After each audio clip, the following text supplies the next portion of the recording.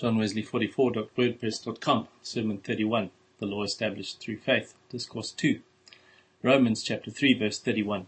Do we then make void the law through faith? God forbid. Yea, we establish the law.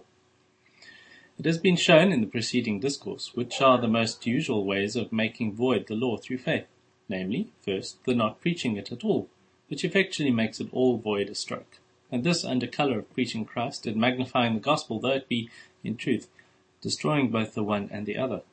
Secondly, the teaching, whether directly or directly, that faith supersedes the necessity of holiness, that this less necessary now, or a less degree of it necessary, than before Christ came, that it is less necessary to us because we believe than otherwise it would have been, or that Christian liberty is a liberty from any kind or degree of holiness, so perverting those great truths that we are now under the covenant of grace and not of works, that a man is justified by faith without the works of the law, and that to him that worketh not, but believeth, his faith is counted for righteousness. Or thirdly, the doing this practically, the making void the law in practice, though not in principle, the living or acting as if faith was designed to excuse us from holiness, the allowing ourselves in sin because we are not under the law but under grace. It remains to inquire how we may follow a better pattern, how we may be able to say with the apostle, do we then make void the law through faith? God forbid. Yea, we establish the law. We do not indeed establish the old ceremonial law. We know that it is abolished forever. Much less do we establish the whole Mosaic dispensation. This we know our Lord has nailed to his cross. Nor yet do we so establish the moral law, which it is to be feared too many do, as if the fulfilling it, the keeping all the commandments, were the condition of our justification. If it were so, surely in his sight should no man living be justified. But all this being allowed, we still, in the apostles' sense, establish the law, the moral law. Part 1. We establish the law first by our doctrine, by endeavouring to preach it in its whole extent, to explain and enforce every part of it in the same manner as our great teacher did while upon earth. We establish it by following St. Peter's advice. If any man speak, let him speak as the oracles of God. As the holy men of old, moved by the Holy Ghost, spoke and wrote for our instruction, and as the apostles of our blessed Lord, by the direction of the same Spirit, we establish it whenever we speak in his name, by keeping back nothing from them that hear, by declaring to them, without any limitation or reserve, the whole counsel of God, and in order the more effectually to establish it, we use herein great plainness of speech. We are not as many that corrupt the word of God, capelluentes, as artful men their bad wines. We do not capunize, mix, adulterate, or soften it to make it suit the taste of the hearers. But as of sincerity, but as of God, in the sight of God, speak we in Christ, as having no other aim than by manifestation of the truth to commend ourselves to every man's conscience in the sight of God. We then, by our doctrine, establish the law, when we thus openly declare it to all men, and that in the fullness wherein it is delivered by our blessed Lord and his apostles, when we publish it in the height and depth and length and breadth thereof, when we establish the law, when we declare every part of it, every commandment contained therein, not only in its full, literal sense, but likewise in its spiritual meaning, not only with regard to the outward actions which it either forbids or enjoins, but also with respect to the inward principle, to the thoughts, desires, and intents of the heart. And indeed this we do the more diligently, not only because it is of the deepest importance, inasmuch as all the fruit, every word and work must be only evil continually if the tree be evil, if the dispositions and tempers of the heart be not right before God, but likewise because as important as these things are, they are little considered or understood, so little that we may truly say of the law, too, when taken in its full spiritual meaning, it is a mystery which was hid from ages and generations since the world began. It was utterly hid from the heathen world. They, with all their boasted wisdom, neither found out God nor the law of God, not in the letter, much less in the spirit of it. Their foolish hearts were more and more darkened, while professing themselves wise, they became fools, and it was almost equally hid, as to its spiritual meaning, from the bulk of the Jewish nation. Even these, who were so ready to declare concerning others, this people that know not the law cursed, pronounced their own sentence therein as being under the same curse, the same dreadful ignorance. Witness our Lord's continual reproof of the wisest among them for their gross misinterpretations of it, Witness the supposition almost universally received among them that they needed only to make clean the outside of the cup, that the paying tithe of mint, anise, and cumin, outward exactness, would atone for inward unholiness, for the total neglect both of justice and mercy, of faith and the love of God.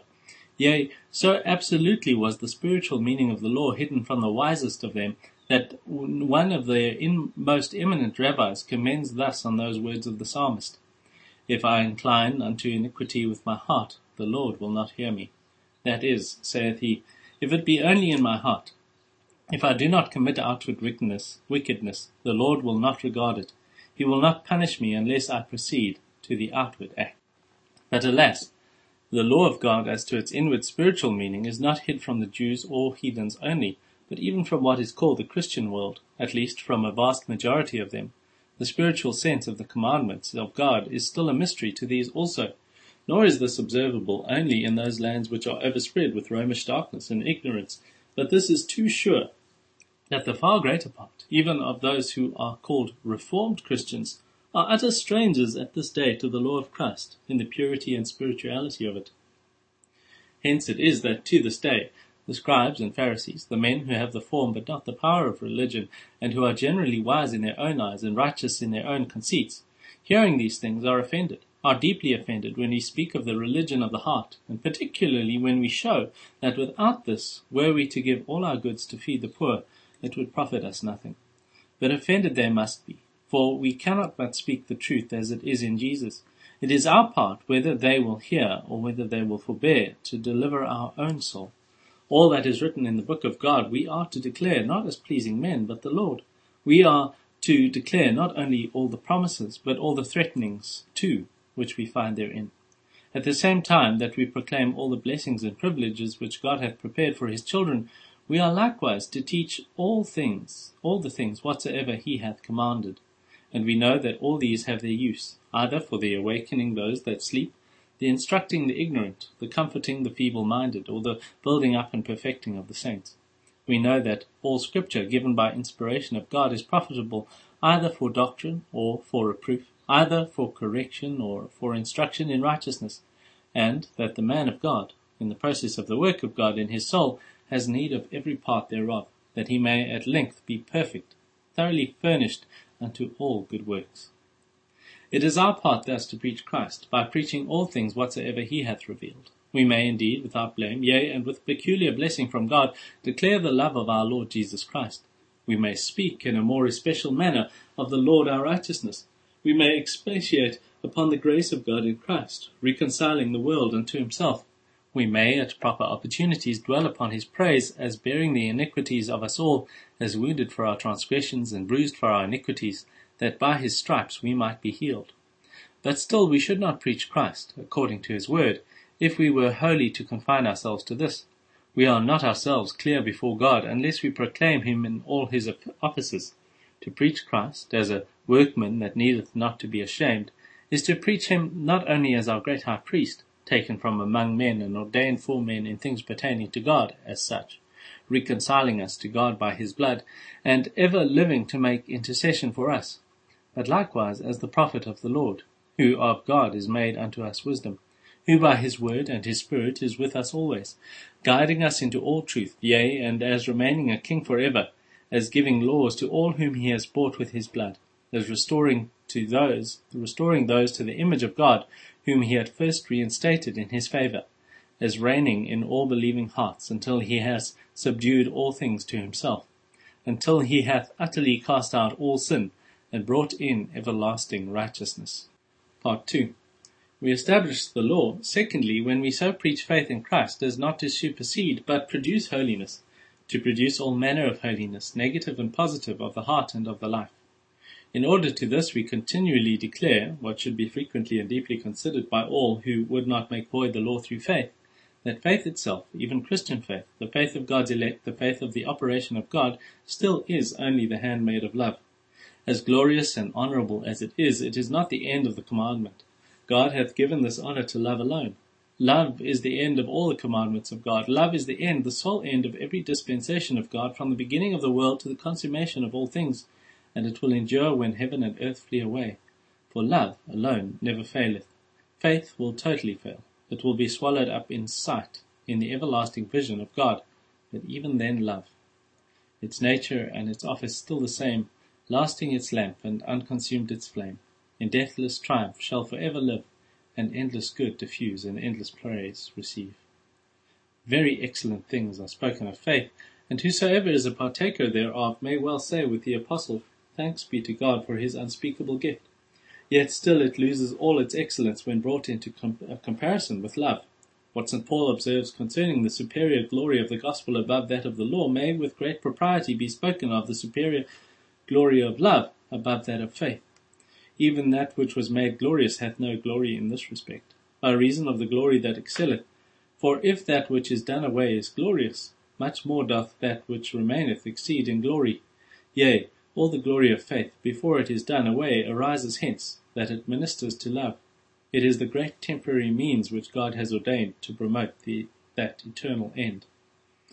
Let those who magnify faith beyond all proportion, so as to swallow up all things else, and who so totally misapprehend the nature of it as to imagine it stands in the place of love, consider farther that as love will exist after faith, so it did exist long before it.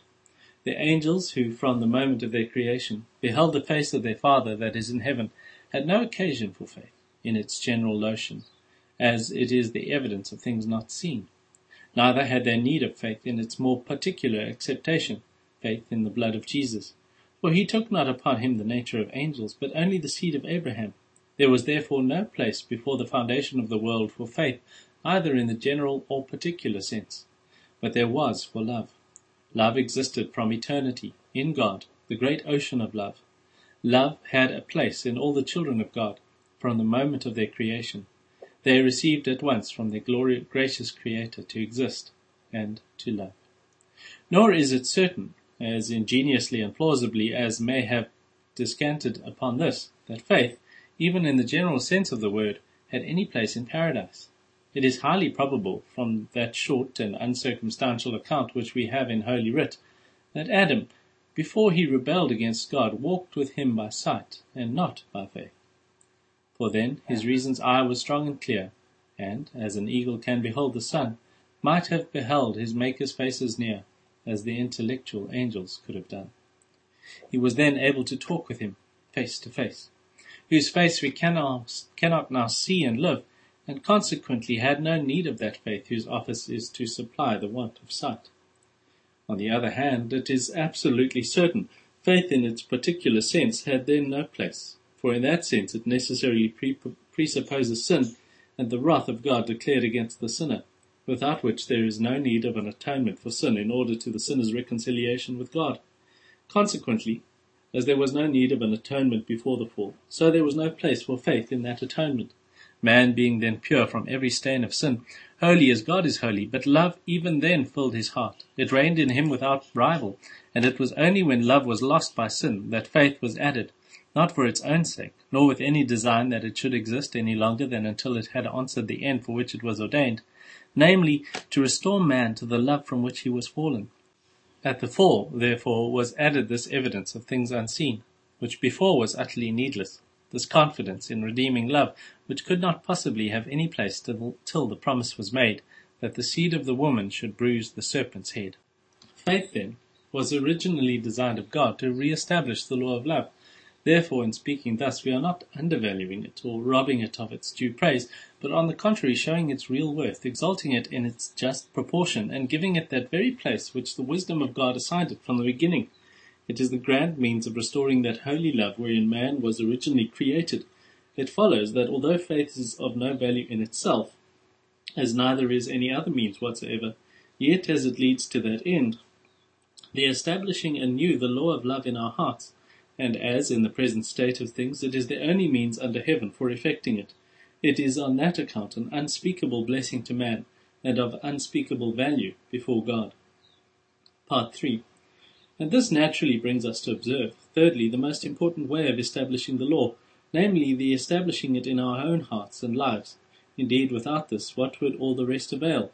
We might establish it by our doctrine, we might preach it in its whole extent, might explain and enforce every part of it, we might open it in its most spiritual meaning and declare the mysteries of the kingdom, We might preach Christ in all his offices and faith in Christ as opening all the treasures of his love, and yet all this time, if the law we preached were not established in our hearts, we should be of no more account before God than sounding brass or tinkling cymbals. All our preaching would be so far from profiting ourselves that it would only increase our damnation. This is, therefore, the main point to be considered. How may we establish the law in our own hearts so that it may have its full influence on our lives? And this can only be done by faith. Faith alone it is which effectually answers this end, as we learn from daily experience. For so long as we walk by faith, not by sight, we go swiftly on in the way of holiness, while we steadily look not at the things which are seen, but at those which are not seen. We are more and more crucified to the world, and the world crucified to us. Let but the eye of the soul be constantly fixed, not on the things which are temporal, but on those which are eternal, and our affections are more and more loosened from earth, and fixed on things above, so that faith, in general, is the most direct and effectual means of promoting all righteousness and true holiness, of establishing the holy and spiritual law in the hearts of them that believe. And by faith, taken in its more particular meaning, for a confidence in a pardoning God, we establish his law in our own hearts in a still more effectual manner. For there is no motive which so powerfully inclines us to love God as the sense of the love of God in Christ. Nothing enables us like a piercing conviction of this to give our hearts to him who was given for us, and from this principle of grateful love to God arises love to our brother also. Neither can we avoid loving our neighbour, if we truly believe the love wherewith God hath loved us. Now this love to man, grounded on faith and love to God, worketh no ill to our neighbour. Consequently it is, as the Apostle observes, the fulfilling of the whole negative law. For this, thou shalt not commit adultery, thou shalt not kill, thou shalt not steal, thou shalt not bear false witness, thou shalt not covet, and if there be any other commandment, it is briefly comprehended in this saying, thou shalt love thy neighbour as thyself. Neither is love content with barely working no evil to our neighbour. It continually incites us to do good, as we have time and opportunity, to do good in every possible kind and in every possible degree, to all men. It is therefore the fulfilling of the positive, likewise as well as of the negative, law of God. Nor does faith fulfill either the negative or positive law as to the external part only, but it works inwardly by love, to the purifying of the heart, the cleansing it from all vile affections. Every one that hath this faith in himself purifieth himself even as he is pure, purifieth himself from every earthly, sensual desire, from all vile and inordinate affections, yea, from the whole of that carnal mind which is enmity against God. At the same time, if it have its perfect work, it fills him with all goodness, righteousness, and truth. It brings all heaven into his soul and causes him to walk in the light, even as God is in the light. Let us thus endeavour to establish the law in ourselves, not sinning because we are under grace, but rather using all the power we receive thereby to fulfill all righteousness, calling to mind what light we received from God while his Spirit was convincing us of sin. Let us beware we do not put out that light. What we had then attained, let us hold fast. Let nothing induce us to build again what we have destroyed, to resume anything, small or great, which we then clearly saw was not for the glory of our God, or the profit of our own soul, or to neglect anything, small or great, which we could not then neglect, without a check from our own conscience. To increase and perfect the light which we had before, let us now add the light of faith. Confirm we the former gift of God by a deeper sense of whatever he had then shown us, by a greater tenderness of conscience, and a more exquisite sensibility of sin, walking now with joy and not with fear, in a clear, steady sight of things eternal. We shall look on pleasure, wealth, praise, all the things of earth, as on bubbles upon the water, counting nothing important, nothing desirable, nothing worth a deliberate thought, but only what is within the veil, where Jesus sitteth at the right hand of God. Can you say, Thou art merciful to my unrighteousness, my sins thou rememberest no more? Then for the time to come see that you fly from sin, as from the face of a serpent. For how exceeding sinful does it appear to you now, how heinous above all expression. On the other hand, in how amiable a light do you now see the holy and perfect will of God. Now, therefore, labour that it may be fulfilled, both in you, by you, and upon you. Now watch and pray that you may sin no more, that you may see and shun the least transgression of his law. You see the motes which you could not see before, when the sun shines into a dark place. In like manner, you see the sins which you could not see before. Now the Sun of Righteousness shines in your heart. Now then, do all diligence to walk, in every respect, according to the light you have received. Now be zealous to receive more light daily, more of the knowledge and love of God, more of the Spirit of Christ, more of His life and of the power of His resurrection. Now use all the knowledge and love and life and power you have already attained. So shall you continually go from faith to faith. So shall you daily increase in holy love, till faith is swallowed up in sight, and the law of love established to all eternity.